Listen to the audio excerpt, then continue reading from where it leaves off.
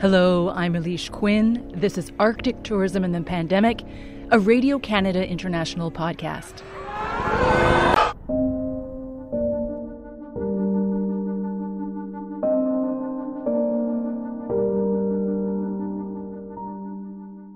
Today on the podcast, we're turning our attention to the Canadian territory of Yukon.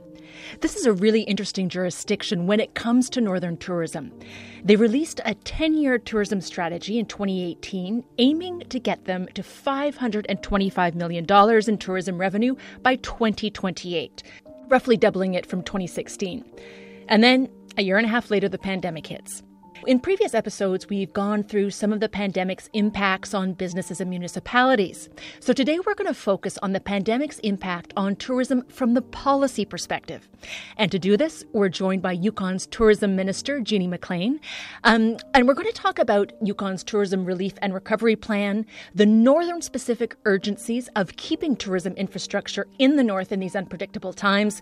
And we'll also get some insight into the challenges policymakers face planning for the essentially unplannable. And we'll also hear from Minister McLean on why, when the world starts traveling again, Yukon may have advantages over other destinations. And now, here's my conversation with Tourism Minister Jeannie McLean.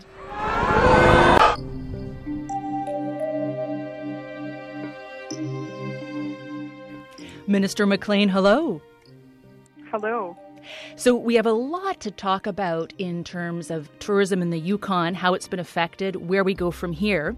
But let's take our listeners back for a moment to before the pandemic. What kinds of visitors came to the territory and what made it such an attractive travel destination? Well, yeah, there's a lot in that. It's a magical and I think sacred place and draws a lot of interest. Prior to COVID-19, we actually saw 3 record years for tourism, and we were on track for a 4th. During that period of really doing well, I came on as minister 4 years ago, and part of my mandate was to really enhance tourism and look at building out winter tourism and building out the year. And so we embarked on a really amazing journey with Yukoners to develop a new tourism strategy. And so we planned while things were really good. Then the pandemic hits. Talk to us a little bit about the impacts it had on Yukon and the tourism industry in particular. Okay. For Yukon, tourism is a very, very important part of our overall economy. It represents 5% of our gross domestic product. That's only second to PEI in Canada. And prior to the pandemic, $360 million in revenue was attributable to tourism, and it represented 3,500 to 4,000 good-paying jobs. And we actually have the highest rate in Canada for jobs that are within the tourism industry. So when the pandemic hit, it forced, border closures, and we enacted a public health framework to guide us through the pandemic. And so it meant border closures. We had to put in a lot of restrictions for travelers coming into Yukon, and it immediately impacted, of course, anyone that relied on visitation. And again, really a great place for not just tourism, but meetings and conferences, and that whole area was building as well over the last several years. So the restrictions, of course, caused almost an immediate halt to tourism. So we know, worldwide that tourism was the first impacted by COVID-19 and will be really the longest to recover. And so it goes without saying how really vitally important this is to our business owners, that really, it became, for many of our business owners that work in tourism, it was a lifestyle choice for them and a lifetime of investment. And the impact was tremendous for them on on every level. They invested in telling Yukon's story. Really, that's what they did, and they helped people come to this really special place in the Canadian North and have an experience, have the experience that they need. So we acted quick in Yukon. We were one of the first, if not the first jurisdiction to put in a business relief program. So we established the Yukon Business Relief Program, and which was done in March. And so that was really to help businesses with fixed costs. And Canada came right behind us and worked alongside us and developed the Canadian Northern Business Relief Fund. And so what it meant to business owners in all sectors was up to $200,000 in grants. So approximately $30,000 in per month per business. That's what the eligibility was. And so that program remains now, and it's really been the lifeline for all sectors, but particularly the tourism sector. And so we worked with all of our partners. We established the Yukon Tourism Advisory Board, which was really came out of the Yukon Tourism Development Strategy of 2018. And we also established a business advisory council that helped us to look at all of and consider all of what businesses were going through. And so we've developed in partnership with all of our partners that were really well established under the Yukon Tourism Development Strategy, the Yukon Tourism Relief and Recovery Plan that really comes out of so many of the actions come out of the tourism development strategy. And so a number of relief programs have been put in place specific to tourism businesses that have maxed out of those other two programs that I've already mentioned. So Tourism Accommodation Supplementary Fund, a Tourism Non-Accommodation Supplementary Fund, the Not-for-Profit Supplementary. We also established extra funds for the Tourism Cooperative Marketing Fund, and we established an Elevate program that helped businesses pivot and look at new ways of doing their business while we go through this time.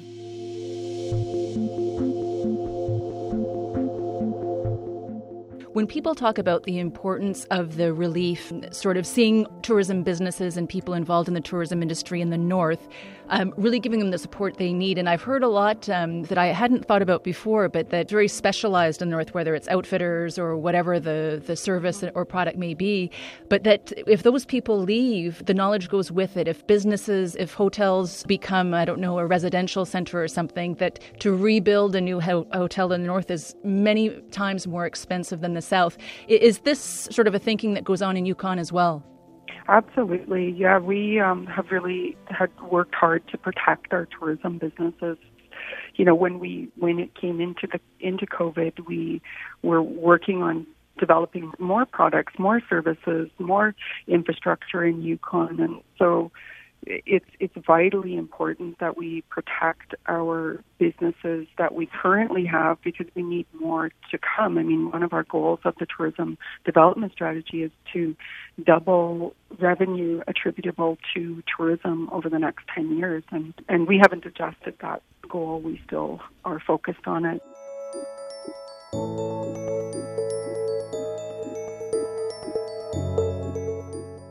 And we're going to get to the strategy that was unveiled in December, but I just wanted to go back still to 2020 and that summer. We heard that in a lot of northern jurisdictions in Canada, as well as places like Alaska and Greenland, that this idea of domestic tourism and trying to build that up to get through the summer of 2020 was something that a lot of people looked at. You know, depending on where you talk, it's been successful to various degrees. Was this something that you looked at in Yukon? Did it work? Did it not? Why or why not? Yeah,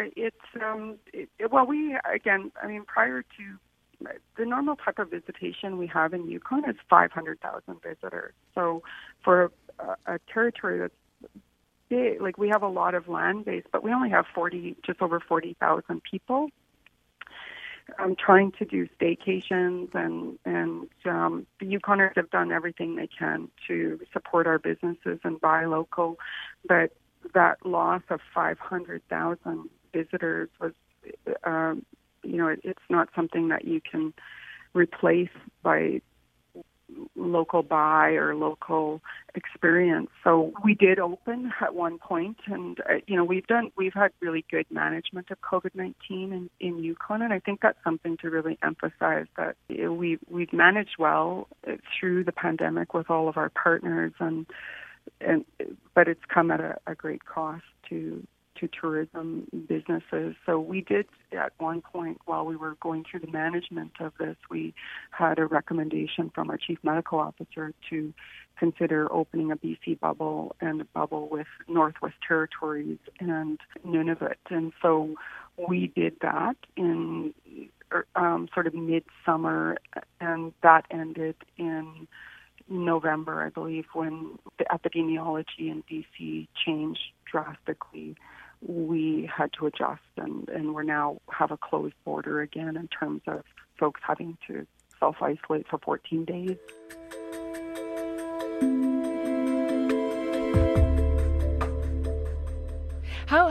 What is it like for policymakers in this period? Because you released the Tourism Relief and Recovery Plan in December, and we'll get into the details of that. But it's for policymakers, even putting programs in place and seeing how you direct your jurisdiction is challenging, even in the best of times. But as a government, how do you plan for the unplannable? Nobody knows what's going to happen. You mentioned the variants. How does this change how policymakers approach their work in comparison to before? Yeah, no, it's certainly been challenging. And one of the things we committed to right from the onset was to follow the science, follow the evidence. And so we've worked very closely all the way through with our chief medical officer. And we developed what's called a path forward. That's our plan, Yukon's plan for lifting COVID-19 restrictions. And so, that's how we've worked as a government. We had a really strong team of MLAs and ministers that are in these roles that have really worked closely with all of our partners in Yukon. So Yukon First Nation. We have a majority of our First Nations are self-governing in the Yukon. And so we worked government to government. We also worked closely with our municipal government. And, it's been challenging. Not one of us thought for 1 minute that when we put our name on those ballots that we would be governing through a pandemic midway through, and that is in fact what we've done. For me personally, as an Indigenous person, my people are from. I'm born and raised Yukoner, but my people are from Telegraph Creek, BC, and they're Tahltan Nation.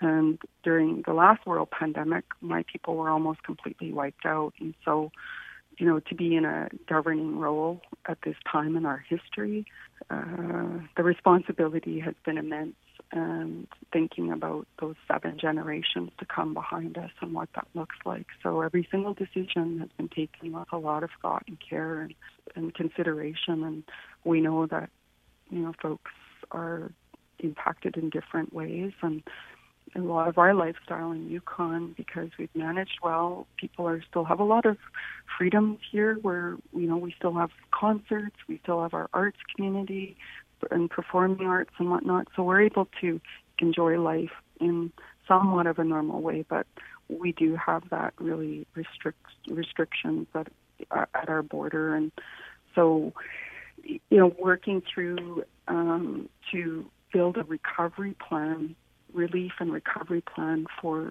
tourism. Again, we had that foundational document to work from that was very much value-based from Yukoners, and huge input into how we developed that. When we went into the relief and recovery, and we started consideration early in the pandemic about what this would look like, we worked with our Yukon Tourism Advisory Board and the Business Advisory Council and the Tourism Industry Association of Yukon. So we really reached out. We did surveys with all of our businesses. We made sure that we did all the consultation that we needed to and continued to have those ongoing conversations. And so we landed on a plan that we checked back and made sure, and it's a flexible plan. So that was because there are so many unknowns, we built it in a way that's flexible. So this plan is a 3-year recovery, relief and recovery, and focuses around providing tourism sector leadership, rebuilding confidence and capabilities for tourism, supporting the recovery of tourism industry operators, and refining the brand and inspiring travelers to visit. And so, and it has 19 action items within it that we'll continue to work on with our partners, and we'll adjust.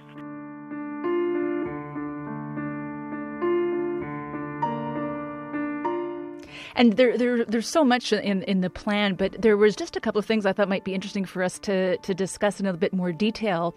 And that was not just, a lot of people are focusing on how they're going to attract travelers once things get back to normal or a kind of normal.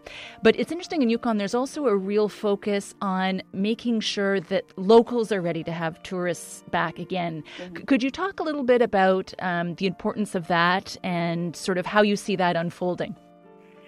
Yeah, citizen satisfaction is so important. In fact, it was one of our key goals and something that we wanted to monitor with the tourism development strategy. So resident support for tourism was actually one of our main theme areas within our tourism development strategy. And we did a survey just to do a baseline about just before the pandemic, and we had a 94% satisfactory rate. And so our goal was to maintain Yukoners' satisfaction at about 80% positive attitude about tourism, because that's really part of the whole movement around sustainable tourism and not moving into a way of over-tourism that other places in the world have seen. So we wanted to be really cautious and conscientious about that. And so COVID-19 has changed the view on, how people feel about tourism happening in their backyard right now, because it's really about safety. So we've continued to have those ongoing discussions with Yukon First Nations, with municipalities, and respecting what each community wants. So this is going to be an incredibly important aspect of our recovery, to make sure that Yukoners are going to be ready to accept visitors when it's safe to have them again. And what do you think, if we look ahead to when the pandemic is under control or the world, the population is vaccinated, what do you think, Yukon can offer a post-pandemic world once international travel begins again? Yeah, again, I love Yukon, and I love it even more in terms of how we've managed to, been kind to each other and worked together to manage this. And our land here is vast, it's open, the air is clean, the water is pure. I think post-pandemic, I believe that we have a lot of healing to do in our world and in our country, in our world, and the Yukon has that. It has a way of filling up those places inside of you that are may be hurt or may be lacking of something, and so I think that we have a lot to offer. We have all that what I just talked about, but we also have a lot of great fun things and just uniquely Yukon things that happen.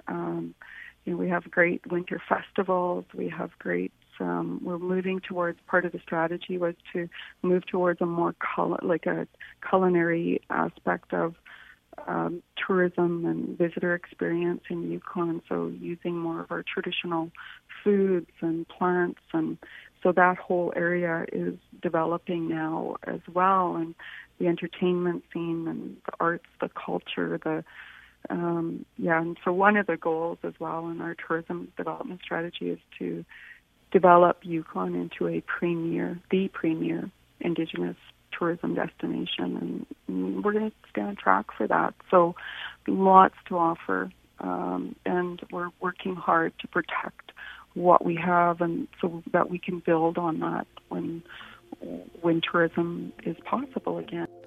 Minister MacLean, thank you so much for your time today. Oh, thank you so much.